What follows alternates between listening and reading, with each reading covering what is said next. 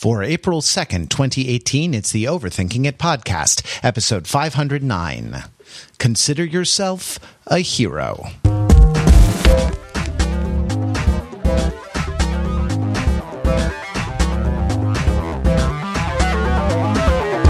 Welcome to Overthinking It, where we subject the popular culture to a level of scrutiny it probably doesn't deserve. The Overthinkers are like, well, we're like your clan. We're all clanned up together as smart, funny friends from the internet in search of the Easter egg of meaning inside the labyrinthine maze that is popular culture. I'm Matt Rather. I am here with my good friends Pete Fenzel. Hello, Matt. And Mark Lee. Hey, Matthew. We're talking about Ready Player One, the book and the movie, the Ernest Cline book, and the Steven Spielberg film that they made about this. So, spoiler alert for both of those incarnations of this pop culture property. Though before you go, if you're going to pause this podcast and not listen to it now, I just want to say that finally, the internet has done something for socially awkward white man children. It's about freaking time. I know, really. Seriously. Thanks. Also, spoiler alerts for the 1980s. Not really. It doesn't depict a lot of what happened in the 1980s. No, not at all. Really. Though there are a couple of good soundtrack moments, that are nice. But allusions to film scores of the 1980s that were all pretty fun. I mean, it would have been almost too meta if John Williams had written the score, right? Like, I think Alan Silvestri wrote the score to this, and I'm glad, because we would have had orchestraception, and that would not have been good for anyone in the theater. There are so many angles to go at this at, and I want to say at the outset, if you are religious about Ready Player One, on either end of the spectrum, if you hold like a highly polarized, faith-based view of this pop culture property, we're probably going to piss you off a little bit in this podcast, and that's okay. Unleash your railgun of knowledge on us in the comments. You can go to overthinkingit.com/OTIP509. That's Overthinking It Podcast 509. Leave a comment there and let us know. But there are so many ways into these properties. The one I want to start with is a question, and I'll pose it to you, Pete. Ready Player One book, Ready Player One movie. We know who the good guy is because he's on the poster. Who's the bad guy? This is a really important question, I think, to understanding. This is a movie adaptation that is extremely different from its source material in almost every possible respect. Yeah, absolutely. Plot, tone, focus, I think. Yep. Just the sequence of events, the time period that it references is very different. But to sum it up, the villain's a great place to start, because the movie Ready Player One, I would call it a pastiche, a nostalgic pastiche of symbols and tropes, and it's a Baroque parodic pastiche of a pretty broad range of pop culture that's somewhat 80s focused, but not really. And as such, or not exclusively rather, and as such, the villain is the high school principal character who is this sort of like foolish, vain, and kind of caught in a world of children against his will character, which is Nolan Sorrento. Yeah. Where he's this corporate executive who doesn't really want to have the assignment of working in this virtual reality program with a bunch of kids, much like kind of an angry vice principal in a John Hughes movie. And so, or in Ferris Bueller's Day Off is the one that comes to mind. And so he ends up kind of arrogantly dismissing the kids and then getting his comeuppance from them over the course of the movie. And the movie is something of a joke in terms of the stakes. It's the world needs to be saved. Everything is ridiculous, and the very idea that this whole simulation is the stakes of the entire world comes off to me as something of a joke, something of a send up. So at the very least, we're in mock epic territory rather than epic territory, where we're kind of trotting through the psyche and the phantasmagoria of a whole bunch of people and taking a story structure and kind of stretching it out all over those things. Whereas the book is different. The book is about a single person whose influence is so profound and whose consideration for other people is so underdeveloped that his own manias become the world that everybody else in the world is forced to live in. And not just forced to live in, it's not even the world that they're forced to live in, the world that they want to live in ends up being the world of this one man's just brutally sad and kind of dark manias and fixations. And this is Halliday, the programmer who created the Oasis. The idea, and the Oasis, of course, in this movie, in case you're listening to this having not seen the movie or read the book, we'll do you this service. I think it'll still be an interesting episode.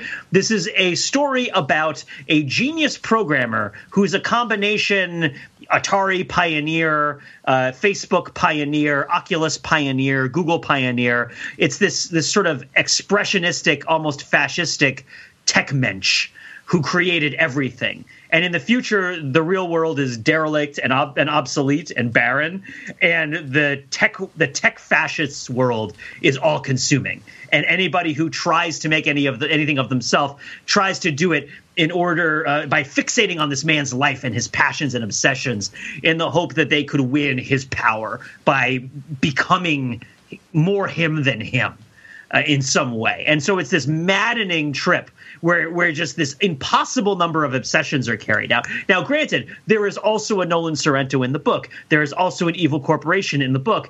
But to me, at least, it felt like the evil corporation in the book was more of a feature of the landscape than something that was kind of an outsider in regard to the hero. Like, the hero is in regard to the world and the fixations and manias of the world, which are all around not just 80s culture, but very specifically late 70s and early 80s culture, a pre-Nintendo video game world, which is huge. And we'll go into that a little bit later. But that was it for me, was that Halliday, the guy in the movie played by Mark Rylance as a friendly wizard, is kind of a crazy man. He's the Willy Wonka of the books. And while I don't think that the intention of the author in the books was to make Halliday the villain, I think that from my perspective reading it, that's how it comes off.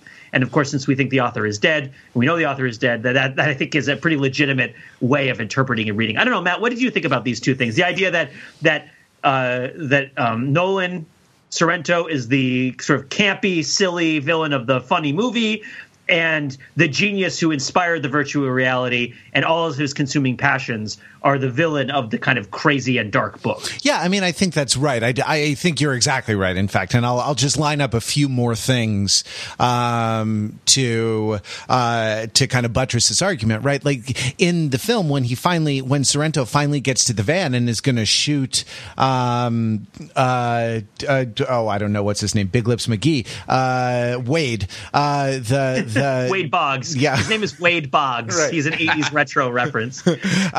Ty Sheridan, the Dewey Young actor, the guy who isn't the guy from Fantastic Four, right? What looks like him? It's the guy from Dunkirk, right? Is that who he is? Oh, is that who he is? Or is that okay? Or is it not the guy from Dunkirk? I'm gonna have to go down the IMDb rabbit hole on him, because it would be. No, I don't see Dunkirk on. No, it's his not thing. The guy. There's another one of these guys who all look the same as each other. Oh, he was Cyclops in X-Men Apocalypse. Oh, great. Okay. That makes it all clear. When Sorrento finally gets to the van to shoot Duckface in his duck face, the change of heart that he has there didn't make a lot of sense to me, but it makes sense to me the way that you're explaining it, which is that, like, he's realizing that, like, in the spiritual kind of archetypal story of the movie, he's realizing that the kids will be kids, that the kids have their own spirit, and it's kind of beautiful, and that he shouldn't be so old and crotchety. He doesn't really have the stakes of a sort of multinational corporation or anything like that behind him, right? And he doesn't have in the crucial scene for raising the stakes, when they blow up a city block full of dozens if not hundreds of people, the IOI do, though that is still in the film, it's almost disconnected from the actual experience of what's going on inside IOI, which is really a Keystone Cops kind of scenario, both on the simulator floor, right, as they're all like falling out, and it's like, get back in, get back in there, respawn, and in the Nerd Factory, where the Oompa Loompas are, shouting at each other about 1980s trivia, and Ginny Weasley, right, like completely unaccountably kisses Beardy McBeardface at the end when the battle is won, not by them.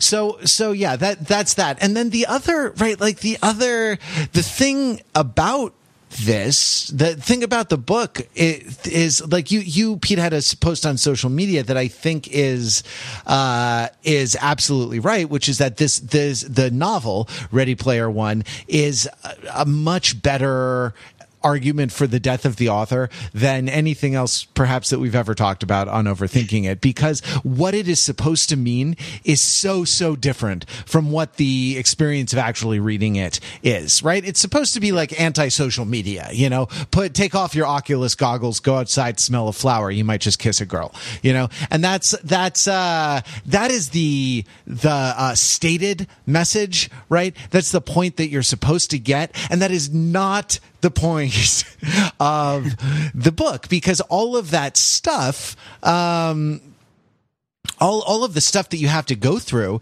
the kind of total identification with Dear Leader, right, in order to get to that point is, to my mind, almost fascistic, in terms of like its insistence that everyone sort of act the same way, and like the same things and have the same point of view, right? And like IOI, the knock on IOI is that they are automatons and clones. But you know what? The Gunters are automatons and clones. They just have a slightly different, their AIs, right? Like their deep learning algorithms have a slightly different training data set than the IOI fascistic corporate machines do. What do you think, Mark?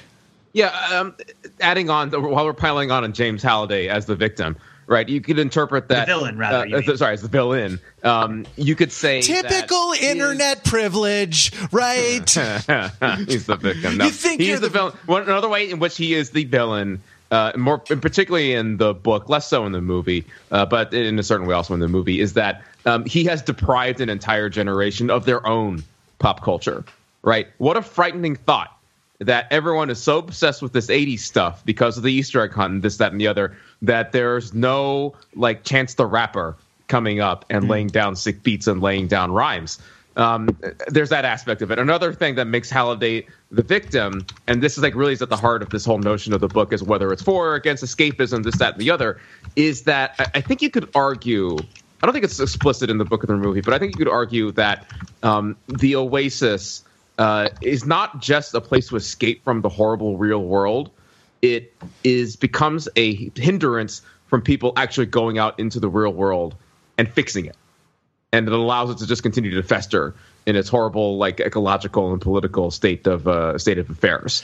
Does that resonate with you guys? Yeah, and it can't help like all the power for all the server farms and things like this. Like, we're talking about global warming because of cryptocurrency mining. By the way, get Otis coin.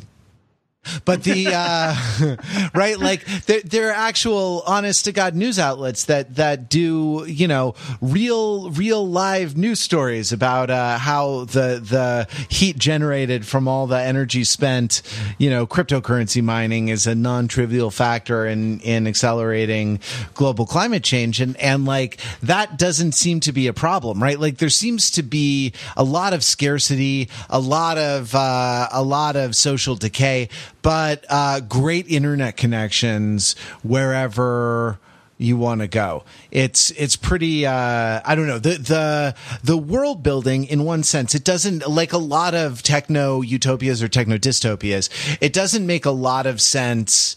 Well, it doesn't make a lot of sense politically, considering the history of human beings and how they can be presumed to act, in different kinds of situations. But there is this sort of, in the quote unquote world building, there is some sort of fetishistic rule following or rule making, internally consistent, this kind of mania for internal consistency, right? That I think was something that you identified, Pete, when we were talking on Facebook about when we were inside the Oasis, talking about the Oasis. That there are often in the novel parenthetical explanations about some information that you just got that are meant to kind of slot them into an internally consistent worldview. Parenthetical explanations are when immediately following a sentence, when there is, elucidation or exposition or explanation of what has come before. Right. Yeah. So the idea is that the book is in this rush to make everything that it says make sense. And so the Ready Player One, it's a book from 2011, and it's not as dissimilar from the Hunger Games as you would think. and I think that I'm surprised that I haven't heard anybody mention that this game is from that same oeuvre, well, not oeuvre, but paradigm of the Hunger Games, Divergent, the Maze Runner. I guess because the book itself isn't really positioned as young adult fiction because it's nostalgia fiction for people currently in their mid to late 30s. And who at the time were in their early to mid 30s. Those were the days. But it's similar in that the giant world that these people live in, and I love how you always would frame this when we discuss the Hunger Games, is, yes, it's an indictment of the problems of the real world, but it is also a landscape of the problems of the adolescent mind. And so Panem in the Hunger Games, where the capital has all the schmancy luxury and the people out on the fringes have nothing, and nobody on the fringes has any power, and nobody on the fringes is able to identify who they are, and entertainment kind of absorbs your ability to express yourself. That's partly about, bread and circuses in the real world, but it's partly about being an adolescent and trying to grow into an adult and going up against a lifestyle set up for you that doesn't allow you to actualize yourself. And there are these sort of dystopian novels that came out, around the same time that all go into this, where the world prevents you from growing up and you rebel against the world in order to grow up. And Ready Player One, the novel, is similar in that its main protagonist is basically forced to pay attention to the pop culture of his parents' and grandparents' generations and does not have any self-possession of his own, except that he never grows up and he never throws it off. He just goes into the capital and becomes he becomes Snow. He becomes President Snow of the Hunger Games, and it's positioned as good. Question mark, because you get the sense that there's some sort of deep wound that's informing the writing of this book that is blind to itself. That there's a sense that the book is positioning things like playing Zork as awesome, wherein I've played Zork and I don't find it awesome. I find it, compared to modern video games, to be alienating and difficult and isolating. Right? Like, let's step back from the high level analysis of all this stuff, and I just want to ask you guys: have either of you guys actually played legit old school text adventures? Oh yeah, all the Infocom games. I had a box set called The Lost Treasures of Infocom that I did. But in the old days, I had 5.25 inch. 5.25-inch floppies that were on, oh God, take my nerd card away, that I put in my Apple IIc. Zork was easy compared with The Hitchhiker's Guide to the Galaxy. Yes, I was going to say that. I've played The Hitchhiker's Guide to the Galaxy. This is where the Ready Player One podcast goes meta, and we start referencing pop culture. But it's for a purpose, right? The Hitchhiker's Guide to the Galaxy text adventure, which, if I were merely to explain it to you, like, oh, describe it to you, and you you've never encountered it. The Hitchhiker's Guide to the Galaxy books are fun. They're humorous. They're accessible. They deal with very heavy themes, but they do it in a light way. They're universally beloved by everybody who reads them. The Hitchhiker's Guide to the Galaxy text adventure video game is fiendishly, impossibly difficult to the point of madness. I mean, that was my take on it when I tried to play it. That was brutal. It's brutal. Yeah. And like flesh it out. Yeah, exactly. And also cruel because you can get to the end of the game without having obtained an item near the beginning of the game that you need to win, and you just die at that. At that point, and the only recourse is to play again from the beginning, right? Like, and I don't know, maybe you feel like, oh, fair play, that's their game. They can design it however they want. Like, and yes, but like there is a sort of contract. There also are very few clues as to how to win the game, right? In the game, and you have to have a body of knowledge from the books, I think, in order to know that certain moves are necessary. I could get onto the Heart of Gold, I could get into the Vogon ship.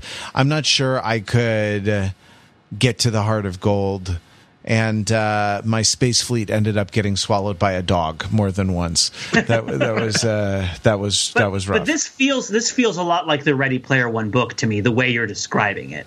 That you need to have outside knowledge to bring it into the game, or else the game is just going to punish you. But if you bring in the outside knowledge and you win, you get this huge validation of having been the awesomest. I remember at some point in that game, you had to put together some sort of device using 5 or 6 different random objects that had to be assembled in a specific order, and there was no way of knowing what they were. There was no way to like experience that game without a walkthrough after a certain point, Yeah, and it's from a certain point of view, you could call Ready Player One, the novel, as nostalgia for a time when we could actually outdo the machines, right? And like the in the first gate in the novel, when it's an underground thing where you play Joust, against the Dungeons and Dragons monster, right? The idea of if this sounds less fun than the movie, it's because it is. Yeah, right. But anyway, because in the movie, the first challenge is to drive a Back to the Future DeLorean past King Kong. In the book, it's to play Joust. Right? First is to look at a lot of maps, and then it's to play Joust. Right. Which I don't know if you play Joust, but it's like Balloon Fight for people who don't like fun. It's like in that Wade sort of figures out the AI's weakness, right? And there's like even some time spent put into like every AI is, you can kind of notice and exploit its, the particular limitations of its heuristics or the particular limitations of its algorithms, right? And that is no longer the case, with modern AIs. Like today, that's no longer the case, right? Like you can't beat a computer at chess anymore. And so by the way, like in 2011, it was also no longer the case, and it was very easy. It would have been very easy to extrapolate that one thing, out into 4 or 5 decades into the future. And so the idea that you can sort of beat this system can like create zillions and zillions of photorealistic worlds that it laser scans onto your retina in a perfect VR simulation, and yet like it can't beat you at an old style cabinet video game, like an old style arcade game. Doesn't make a whole lot of sense, and it strikes me that this detail is included because like the real nostalgia is for a time when you could be smarter, you could go faster than the Atari, you could think faster than the Atari because you had the brain and the Atari had the Atari, but you can't think faster than the 2045 machine learning algorithm. You can't, and that might be the loss, or the the thing that's really being mourned. The idea that all the pop culture is consumable, rather than even today when 6,000 billion minutes of YouTube videos are uploaded every half second or something like that, right? Like that, there's just no way. A lifetime is not enough to even have a cursory experience of everything that's out there. And that, like, the idea that you could have this person, right? Now he is a sort of Willy Wonka without any of the fun, or any of the awareness from the world that, no, this is a dangerous, crazy man, and and not a, I don't know, Steve Jobsian tech hero, right? That you can have this person, and the person is comprehensible. The person is there's a finite quality to the person, right? You can read all the things and get all the understanding of the person, and that I don't know. That is one of the many sort of false beliefs, I think, that undergird that provide narrative energy to the novel Ready Player One. Yeah, let me just jump in here while we're mostly criticizing the novel Ready Player One, but the simplicity of that fantasy really is its selling point and what makes it work to the extent that it works. Pete, I know that in your reading of it, you found the book to be lacking pretty severely, it seems like. But I'm very unhappy. I found it to be a very sad book.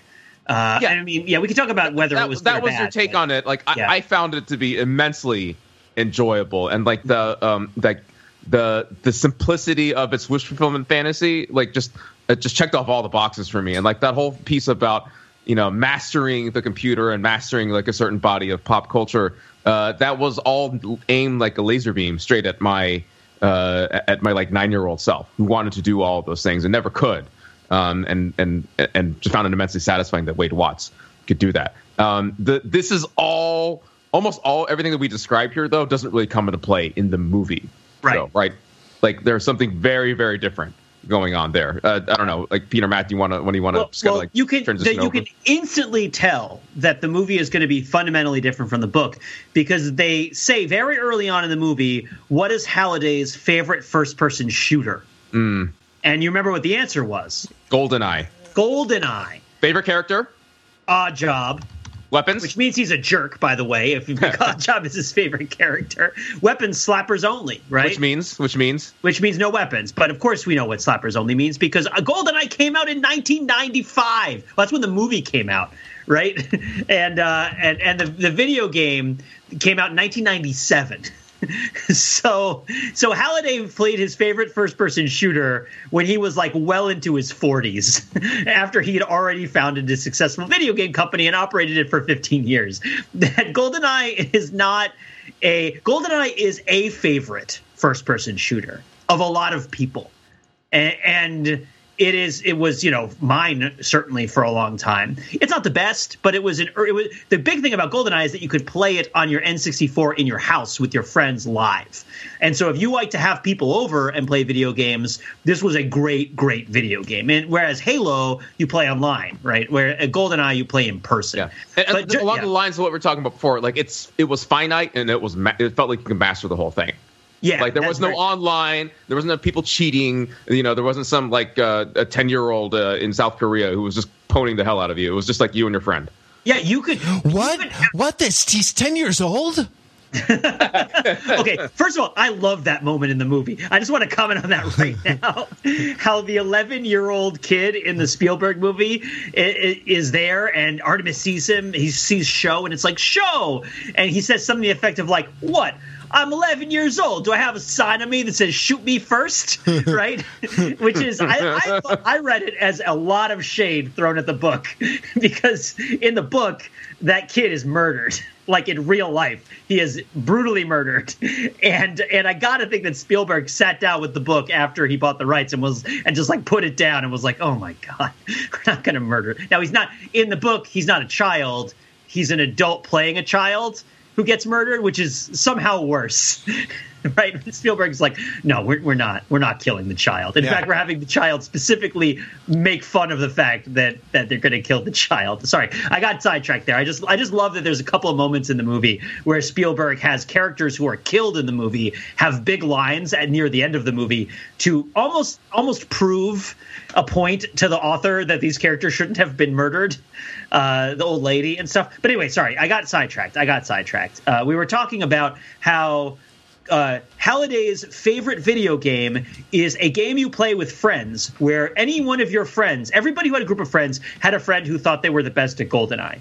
And the idea that you might have two groups of friends, and each group of friends had a different person who thought they were the best at GoldenEye, and that those two people might meet at some point was like an exciting possibility. I don't know if you guys have experienced this even now, where it's like this guy said he was really good at GoldenEye back in like 2002. Then this guy said he was really good at GoldenEye back in like 1998. I have that, but for Super Mario Kart. Yeah, exactly. But this is a kind of gaming experience that Halliday isn't supposed to have experienced. Right, Halliday is supposed to be solitary. So this is what we're doing here is Halliday's personality in the movie has been stretched past the point where he really feels like one person, and he feels like more of a sort of general, open, and expressive enthusiasm for like video games and movies in general. Yeah, I kind of think, and that goes with the nature of the film is kind of a pastiche, right? Like this is the thing where Godzilla and King Kong are in the first race, you know, Godzilla's in the first race. Isn't there a dinosaur or something that kills people? It's the T-Rex from Jurassic Park. It's the T-Rex. Right. Well, it can't be from Jurassic Park, because I think Steven Spielberg is reputed to have taken out all the references to his own films in that's a load of crap. That's totally the Jurassic Park T-Rex. So it's the T-Rex from Jurassic World, not the T-Rex. Oh, okay. Wow, I bow to your superior geek knowledge, Matt. Man, you should be in charge of the government.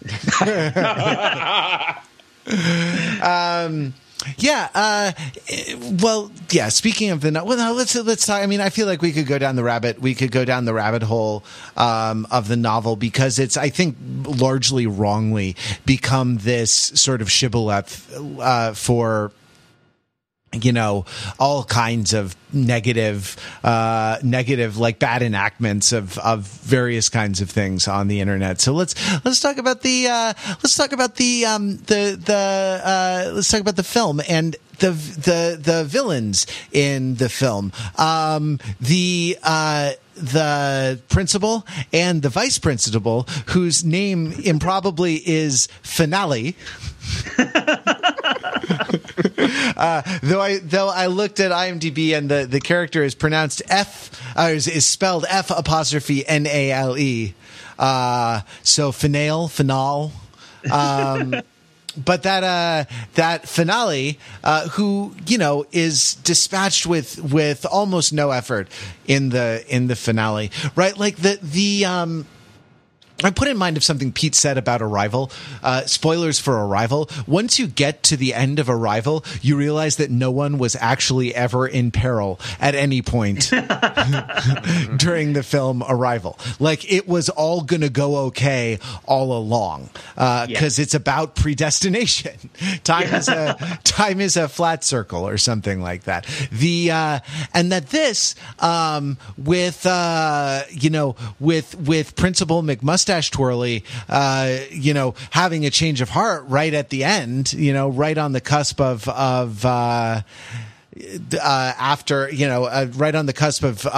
shooting Wade in the face.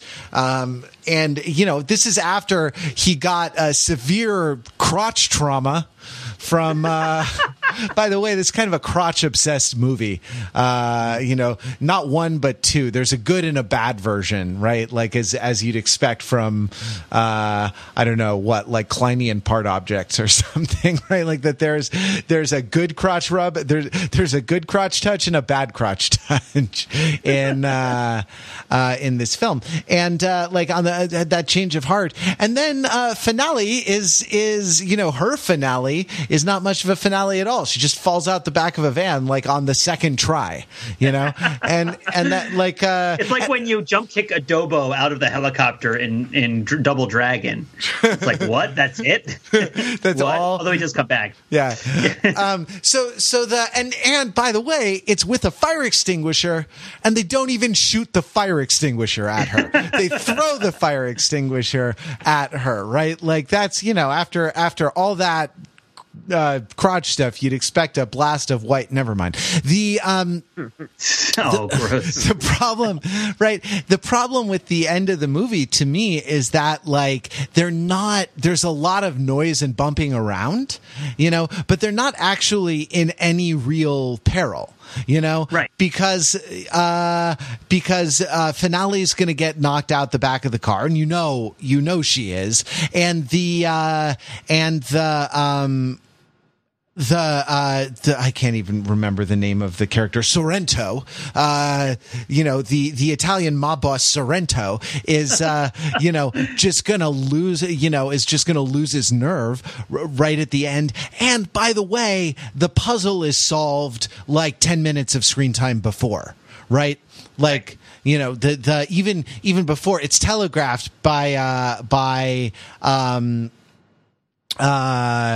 Ginny Weasley, right? Not knowing the answer before, and getting shut down by all the mansplainers, but even we know the answer before, and it's all done, right? And there's only all that is left is a lot of is a lot of sound and fury. God, I was trying to make a point before, and it was that the villains are badly acted. So I want to read something for you, which is a Wikia page. This is an excerpt from a Wikia page from the Villains Wiki, and it is from a villain that Sorrento and Finale, or what have you, in this movie reminded me of, which is the villains in Kindergarten Cop. You've seen, Mark, who's your daddy? What does he do? You've seen Kindergarten Cop, of course, right? Shame to admit, I actually haven't. Oh, I know. About to spoil the end of Kindergarten Cop. I'm clearly not qualified to run the government. Sorry. So the villain, the main villain, the villains in Kindergarten Cop are a dude and his mom. So it's a grown man and his mom who are, for some reason, which I've seen this movie multiple times, I don't care, it doesn't matter, are involved with this elementary school where Arnold Schwarzenegger has been sent as a cop to try to stop them from doing something. And I want to read you off this Wikia the sequence of events that happens to Cullen Crisp, the villain of Kindergarten Cop, at the end of this movie. All right, and so it goes. Crisp is released from prison, and he and Eleanor, his mother, go straight to Astoria Elementary School using the information he received from the informant, eventually locating Rachel, Dominic, and Kimball in one of the classrooms. Crisp sets the school library on fire, and while everyone is fleeing, he abducts Dominic and escapes with him. He is spotted, though, by Kimball's students, and Kimball gives chase while Crisp attempts to convince Dominic that he is his father.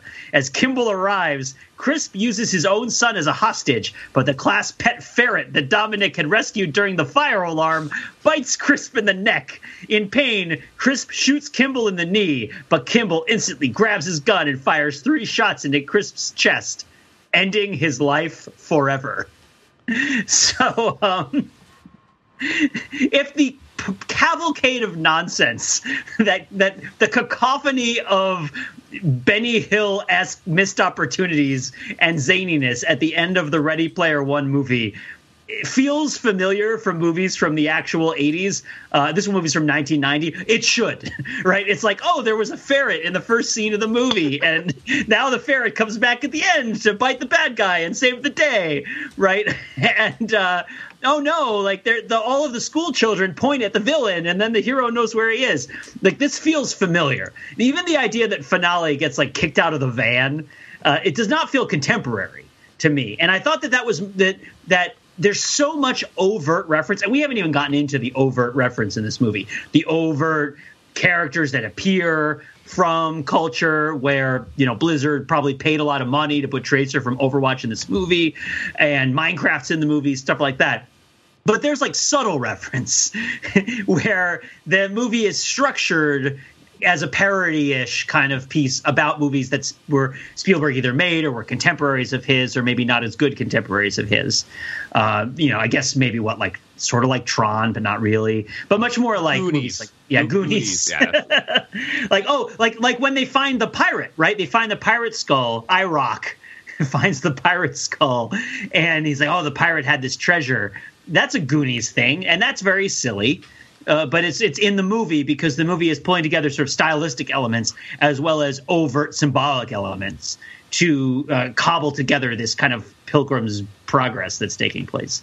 I guess it's more of a Finnegan's Wake kind of situation, although happier than that, I suppose. I don't know. I just wanted to point that out. It's like, what's the norm that we're operating against here? It has dimensions. One of them is its general kind of lack of diversity. Another one is the zaniness of the villains and the way that they get kicked out of trucks and they get disabused in their crotches and physically humiliated as well as defeated. By the way, the villain's master plan in this movie, I believe, is to charge advertisements for using a video game. Right. Yeah. It's to actually. Yeah. It's to monetize the internet. Yes. And this podcast is brought to you by Audible. No. Yeah. Exactly. No. Buy Otis Coin. But I feel like, and again, we put the books aside. In the books, it's like, this is the only way that people live. If IOI were to take it over, it would ruin the world. But we see a RoboCop-style board meeting where the bad executive is like, "Hey, everybody, we're going to do this really terrible thing that would make us a lot of money." And they're like, "That's a very good idea. Yeah, you should totally do that."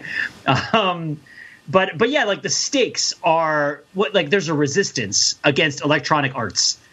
Yeah. Right? It's like, look, they released Star Wars Battlefront 2, and you have to pay $4,000 to play as Darth Vader, and we are going underground and arming ourselves. Right? It's is there no other video game company in the world? Yeah. Hey, Pete, Rockstar took money, took payola to put music into the Grand Theft Auto soundtrack, and we're going to go on a rampage against them. Welcome to the rebellion.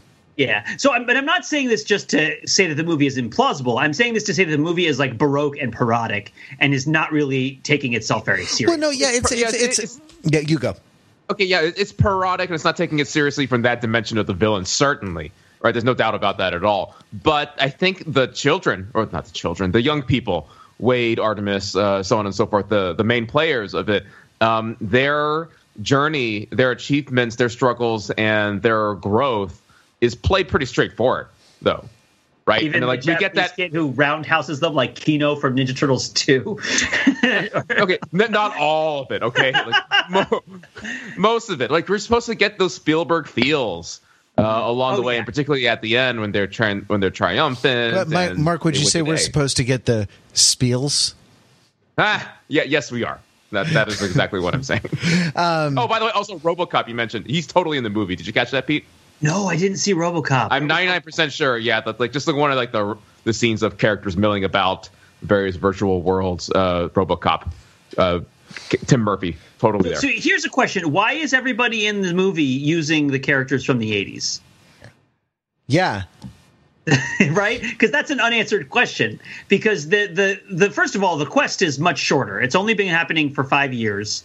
And it doesn't really seem like everybody is entirely fixated on the quest. A lot of people just go grind levels and have fun and play, and they have workshops, and they build settlements like Fallout 4, but ones that you don't clip through the walls.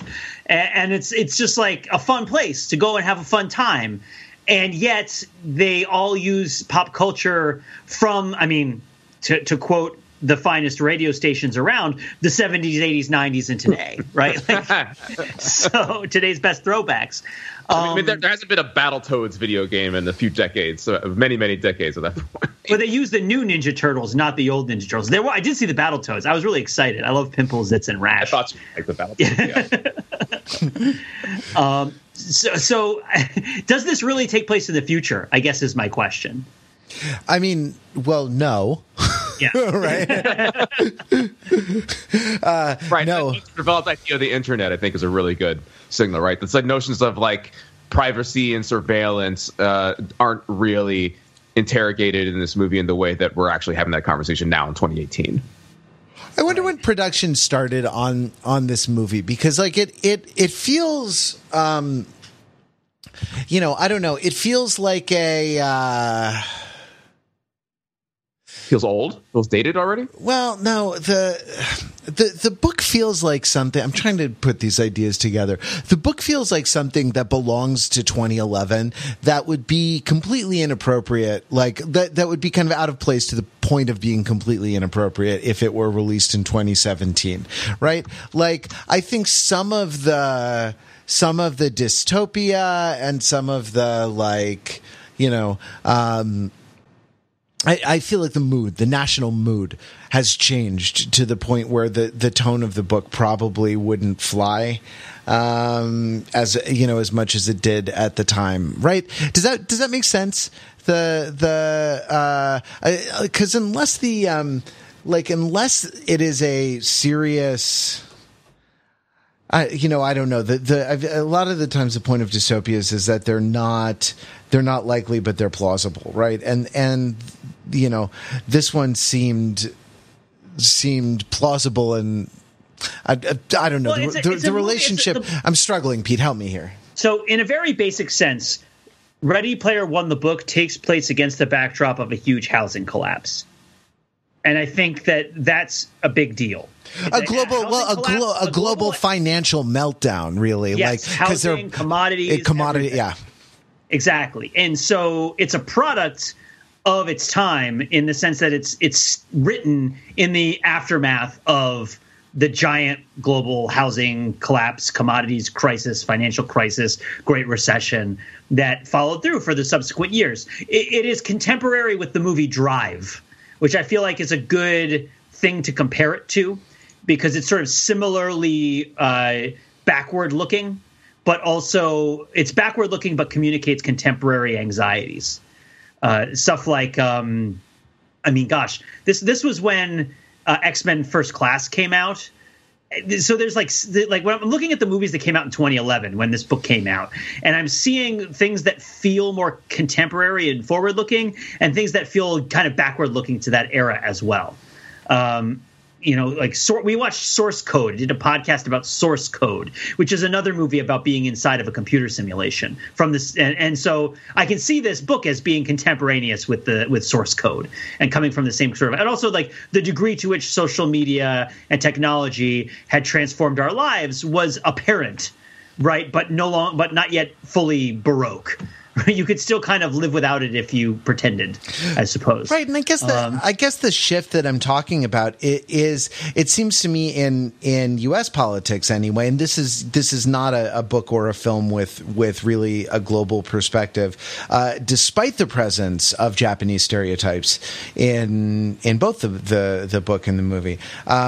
It's really a kind of U.S. focused one, and it seems like there's been a shift in this country from thinking that like macroeconomic forces are going to kill us to thinking that cultural forces, right, are going to kill us. That I don't know, the lack of a shared culture, or, you know, the lack of a kind of a stable basis for relating to one another across, you know, race and class divides, is what's going to do us in. And, you know, depending on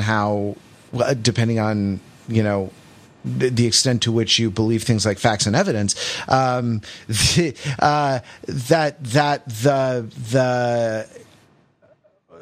systems of democracy are being sort of subverted by powerful forces that aim to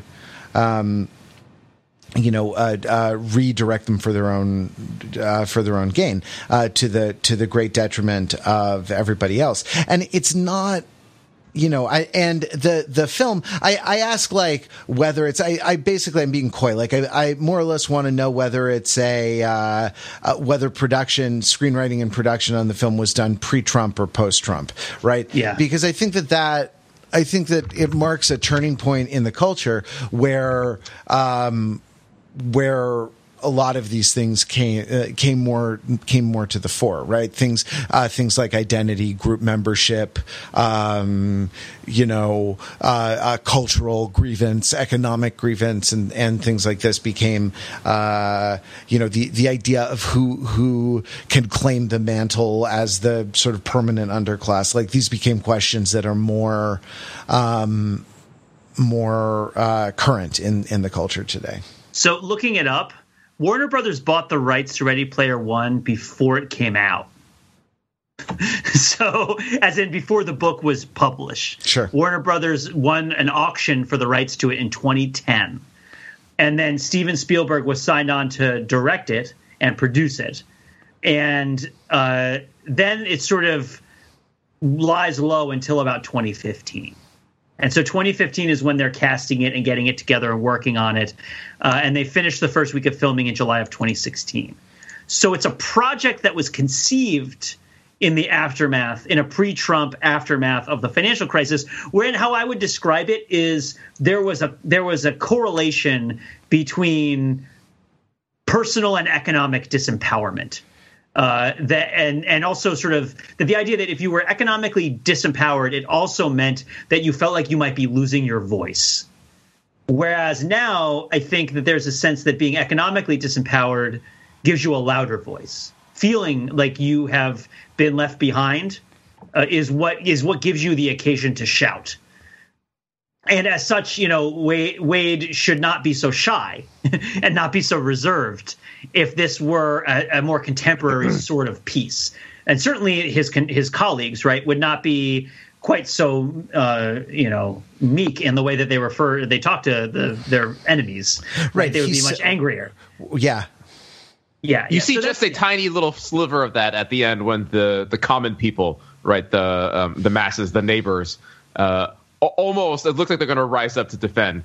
And then totally fail to one little pistol, and they're all and they like silently part, like they part like the Red Sea. It's not like they run screaming for cover, like a weird head fake, right? Yeah. Like, this is an obstacle to me, the villain, getting what I want, but I have this magical object. It was almost a video game style thing, Like when you have a torch and the wolves can't get close to you when you have a torch. You can't get eaten by a Gru in Zork, by the way. Can I also just say that all you have to do is put the Iron Giant on screen for more than 10 seconds and I'll just weep openly. I'm just going to say that right now. Did you guys connect? You like that reference is what you're saying, Pete. It's more than I like the reference. It's that I like the Iron Giant. So I was thinking about this because I was thinking about nostalgia, and we should at least hit on the idea of nostalgia and escapism a little bit in this movie before we wrap things up. And I was thinking about how the contention might be that the reason that I see the Iron Giant and have strong feelings about the Iron Giant is because I'm nostalgic for having seen and connected with the Iron Giant in the past. And when I see the Iron Giant now, I connect with what it was like to see him then. And I wonder if that's not quite what's happening, because I cried then too. Like the first time I saw the Iron Giant, I cried. Doesn't everybody cry at the end of the Iron Giant? In fact, I'm not even going to spoil what happens at the end of the Iron Giant, because you should watch it if you haven't, because it's amazing. And I was a blubbering mess at the end of the Iron Giant. And I wonder whether we've seen so much nostalgia now, and we've felt that pang of nostalgia entertainment so much over the course of the last 10, 15 years for people of our generation. Not that it's particularly new to do nostalgia, but it's new for us because we've been around long enough for it to happen. Is that it becomes difficult to differentiate when you like something because you like something versus you like something because you've seen it before, because it's familiar. And if I were to watch another, consider different franchises of movies that have different sort of levels of vitality in the current day. Like if there were another Terminator movie that came out, my association and feeling about it would mostly be related to the first Terminator movies that came out a long time ago. I would not really expect it to be on their level, but I might still see it because I have feelings that are nostalgic about the franchise. But if if they made a new, oh gosh, it's funny because at first I thought if they made a new Firefly, I was like, no, if they made a new Firefly, it'd be terrible because it would just be like nostalgic about the old Firefly. I'm trying to think about like some franchise where if they made a new one, I mean, the Fast and the Furious is the one I always trot out, where I don't watch the Fast and Furious movies because of nostalgia. I watch them because each individual one I expect to love. For in a fresh, and not necessarily in a fresh new way, maybe in a familiar way, but it's not coasting. Hey Pete, what if they updated beloved 80s sitcom Roseanne for the? There you go. Did you watch it? I did not watch. No. I had no desire. It would have just made me angry. My dental hygienist was excited to watch it, but didn't think she would be able to stay up late enough to watch it. Here's a good example of like the nostalgia retread factor that we're talking about here. RoboCop, right? Yeah. One amazing movie, two pretty terrible movies, and then everyone's like, "Hey, people liked RoboCop. Here's some RoboCop," and it wasn't that great, right? No, it was better than I expected. Because it was like a competent movie, and I expected it to be an utter travesty. But actually, I was really excited about it at the time, and I wanted it to be good. But it's not on the level of RoboCop. Yeah, that's for sure. What would it have to be? Like, if it was another Iron Giant, I feel like the Iron Giant, maybe Spielberg just has a lot of cred. I guess Stranger Things is a good example, where people are excited about the new seasons of Stranger Things, and Stranger Things is full of retro stuff, but they're not primarily excited about Stranger Things for the sake of the nostalgia. The new It movie was really good. And I think that it got to a point where you could be excited for the new It movie, not because of Tim Curry, not even because of Stephen King, but because it was a good action horror movie. And I think that The Dark Tower was terrible for many of the same reasons. But I wonder if we can kind of create a salient division here between properties that have a nostalgic aspect but are vital versus the properties where you've kind of departed from them and come back, and the nostalgia is really the dominant flavor of how you enjoy it. Like the DeLorean in this movie. At this point, does anybody even care about a DeLorean anymore? No, yeah, and I mean it's not like, I don't know, do you feel like they're going to be more Back to the Future movies? I mean, probably, because they'll do it, but like I don't know that it's I don't know, it just doesn't seem to have something that can be recreated. Yeah. Right? I mean, they could trot it out and you could appreciate it for nostalgic purposes, but what's the story that it has to tell? Yeah. I've been watching Star Trek Voyager, as I've mentioned a couple times on the podcast, all the way through. And thank God I got to the part where Seska dies. She's so freaking annoying. She's, by the way, the Ash Tyler of Voyager. But at any rate, I remember hearing, Voyager got really tired because Star Trek kind of had said everything it had to say. And it's like, can you really get to that point where you've said everything that you have to say? Now, of course, Star Trek has kept going and going and going and going. And I think that some of the things that have come out of it have been good and have felt vital. But at the same time, it's like that feeling of, we're going to keep doing this. You're going to keep watching it and you're going to keep liking it. But it's kind of done. Yeah, well, I think we have to distinguish among a bunch of different things that we mean by nostalgia, right? Like, okay. Because what happens in this movie is different from the rebooting or kind of returning to the Star Trek franchise, right? Like it's like, here's a new take on the same characters, right? Like this is more like child's play, and I mean that literally, right? Like kids, you have like a plastic bin full of different dolls, right? Like, and you play and like Batman fights Optimus Prime or something like that, and whatever, and the T-Rex from the Jurassic World franchise and King Kong sort of battle, and like it really size and scale are relative, like it depends which plastic toy is bigger and things like that, right? Like and that's sort of the experience that this film offered, right? Like, wouldn't it be awesome if, I don't know, wouldn't it be awesome if the pirate skull from the Goonies were in the thing and there was an orb with like a Latin spell on it, but then the whole, right, and it had that sort of feeling. I think something different I think you know what did that, Matt, and did it much better than this movie is the Lego Movie. Lego Movie, yeah. Oh yeah, sure.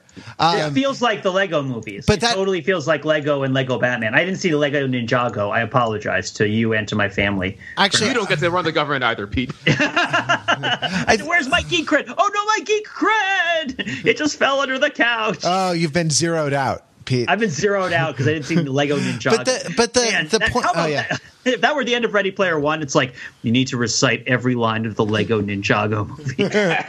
Why? Why do I have to do that? Sorry. Continue. But right, that's closer to this, and then that's different from like rebooting a franchise, and that's different from what actually goes on in the novel of Ready Player One, which is this obsessive rewatching of the actual Roseanne, right? Like actual Family Ties. I think Family Ties is the one that comes up a lot in the book. Early in the novel that like going back. No, I mean, I do that. Like I'm on my like, there's never a bad time to rewatch a season of The West Wing, right? Like there's never a bad time. Hell, I've actually, I've found copies off the back of a truck of Night Court, right? Like, and that's, to me, that's a different thing than if ABC were like, we're rebooting Night Court starring, I don't know who would be Night Court, starring Mark Maron as the judge, Cut and print. Wow, my God, hold on, I got to make a phone call. We're bringing back Alf starring Bryan Cranston. Right? Yeah, exactly. Right. We're bringing back Mr. Belvedere, starring Michael Clark Duncan. Oh, he's dead. Michael. Jeez, I'm trying to think who would be Mr. Belvedere. Right, that the recognition of things is going to lead to kind of a positive emotional valence that is going to redound to the commercial benefit of the, of the project. And one of the best criticisms I ever read I saw of Ready Player One was in a YouTube video called Ready Player One for Girls, and it was a sort of thing. It wasn't, there was one, I think, on McSweeney's that was, a similar idea, but it was in YouTube video form. It was different from that, and it kind of replaced all the references with references to like My Little Pony or things like Felicity, that. American Girls, like that most of the stuff from the early '90s. Ironically, yeah. I mean, I feel like that's actually not a particularly great criticism of the work, because I feel like there is a commercial space for things like that. The idea of 50 Shades coming out of like Twilight fan fiction, for example, right? Like there is pastiche. There's a property for sort of pastiche and for the kind of combinatorial possibilities of female centered properties. But in the course of this video, I think there was buried a criticism, which was delivered in total sick burn, sarcastic form, where the narrator of the video looked right into the camera wide-eyed and said, "I love reading lists of things I recognize." and that was the and right, like I think that that's the kind of the weak form. That's the weak anthropic nostalgia, right? That like it has to be this way. It has to be this way because that's the way it is. Remember the way it was, right? And the strong anthropic nostalgia is it has to be this way because these patterns are like the Legos in the universe just want to snap together into these patterns. Lego is interesting because it provides a substrate so that everything can be alike in one sense, even while it's unalike in others. And so, like, I don't know whether it was like My Little Pony playing with Gem Dolls, playing with Felicity, right? Like, or I don't know, Transformers fighting, right, like fighting Knight Rider and I don't know. Help me out with some more great. Are you talking about great Gundam fighting Mechagodzilla? Oh, you mean like actual fights that we would have? Yeah, exactly right. Like I'm trying to imagine equivalent kinds of things. Like I find it a lot. You mean like the Dino Riders assaulting the electronic Dream Phone? Right. See, he's not at the mall. Math is hard. Let's go shopping. This whole thing is a lot more fun to me than what's in the book, which is lists of things that I recognize. And I think the movie tries to partake in this in a way that in the end sort of satisfies me. The best part was the race at the beginning, right? The sort of most fun mashup of different things, much more than the kind of the cacophonous final battle, which was all, which was just this barrage of sound and motion. I feel like the race had a little bit of, focus to it, and King Kong and T-Rex and swinging balls from Fast and the Furious, wrecking balls, and other things. I thought that was a blast. And it was also Pitfall style because it had the part above ground and the part below ground, which was kind of interesting. Yeah. The other cool thing about thinking about baskets of toys is that they're accrued over time, and also if you have siblings, they accrue to more than one person.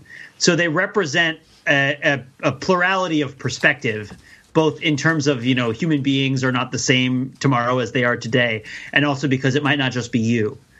And I do want to come back and mention that I think it's really important that the book Ready Player One is pre-Nintendo Entertainment System. I think it's really important. And even so, even when you get all the way to the end of the book Ready Player One, they have a room where you see all of Halliday's video game consoles, and it's like his Tandy and his Commodore 64, his ColecoVision. So all of the ones from like 1975 to like 1982 are all identified by name, up through and including like the Atari 2600. And then it just goes several Nintendo consoles, PlayStations, and Xboxes. And I just feel like if we're just going to say that this is a nostalgic work that's about video games, we really should acknowledge that the video games died when Atari died, and they didn't come back until the Nintendo brought them back.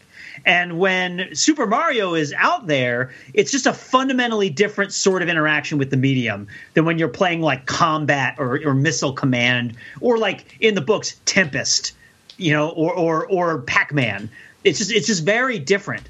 And it makes me think of something that I saw Shigeru Miyamoto say in an interview that I saw on YouTube recently, which was he talked about, why does the mushroom make Super Mario grow?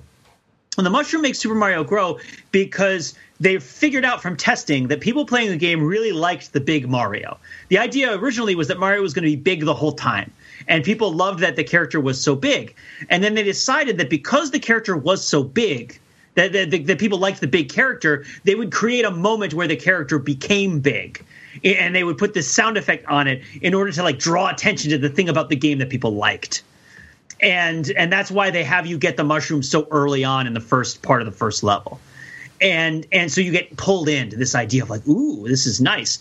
And they even like made up Goombas because they wanted the first enemy in the first level to be easier to kill, because they wanted you to like learn, right? They wanted you to learn quickly. And when I think about that kind of attitude about a game, that a game is designed around experiences of fun that people learn intuitively from playing it, and then I go back and I think about, like, you talked about the Hitchhiker's Guide to the Galaxy text adventure game, but also like Tempest, the old Star Wars game, all those really hard vector graphics arcade games, even stuff like Dig Dug or Tapper or Ice Climber even. I guess Ice Climber is a little newer as Nintendo, but like it just feels like video games made a transition in the mid-'80s to be something that everybody could like.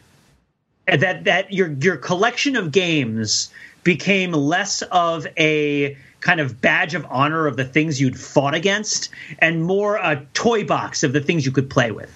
They have brighter colors, younger audiences, it sort of feels like, right? The childlike, the colors of the screens. Now, this might just also be me being nostalgic for the time when I was a kid, which was like a little bit later than playing ColecoVision. Just like a little bit was my video game time. So I had friends who had this stuff, but it was strange to me and I didn't quite get it. But this idea that it all opens up and it becomes something that everybody gets to play. And the movie Ready Player One is engaged with this. Everybody has an avatar. You want to be a Battletoad? You could be Battletoad. You get to be Gundam. You get to be freaking Ace Attorney Phoenix Wright yelling objection over Mechagodzilla, whatever. I don't know. Were there any Pokemon? I don't know. I don't care. But just the point being that that it is just we should just, I don't think we can just assume that video games are video games are video games.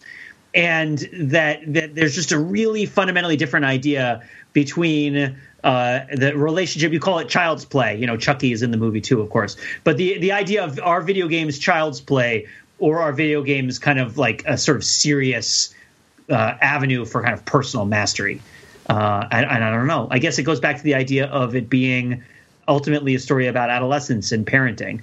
And is it the Hunger Games or is it Ferris Bueller's Day Off, I guess is the question.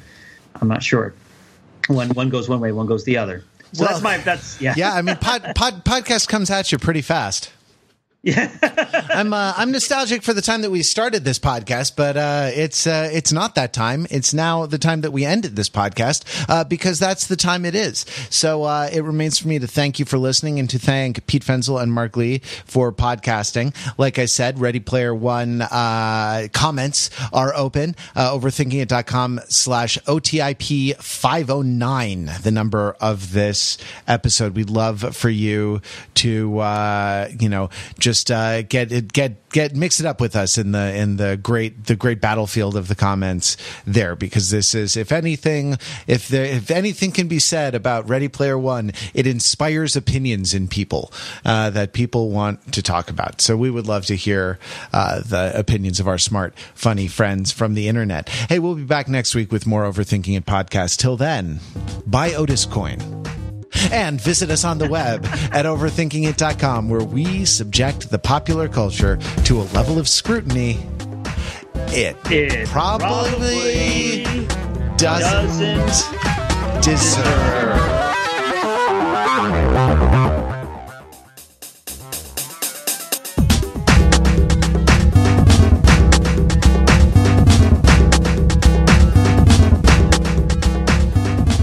Congratulations.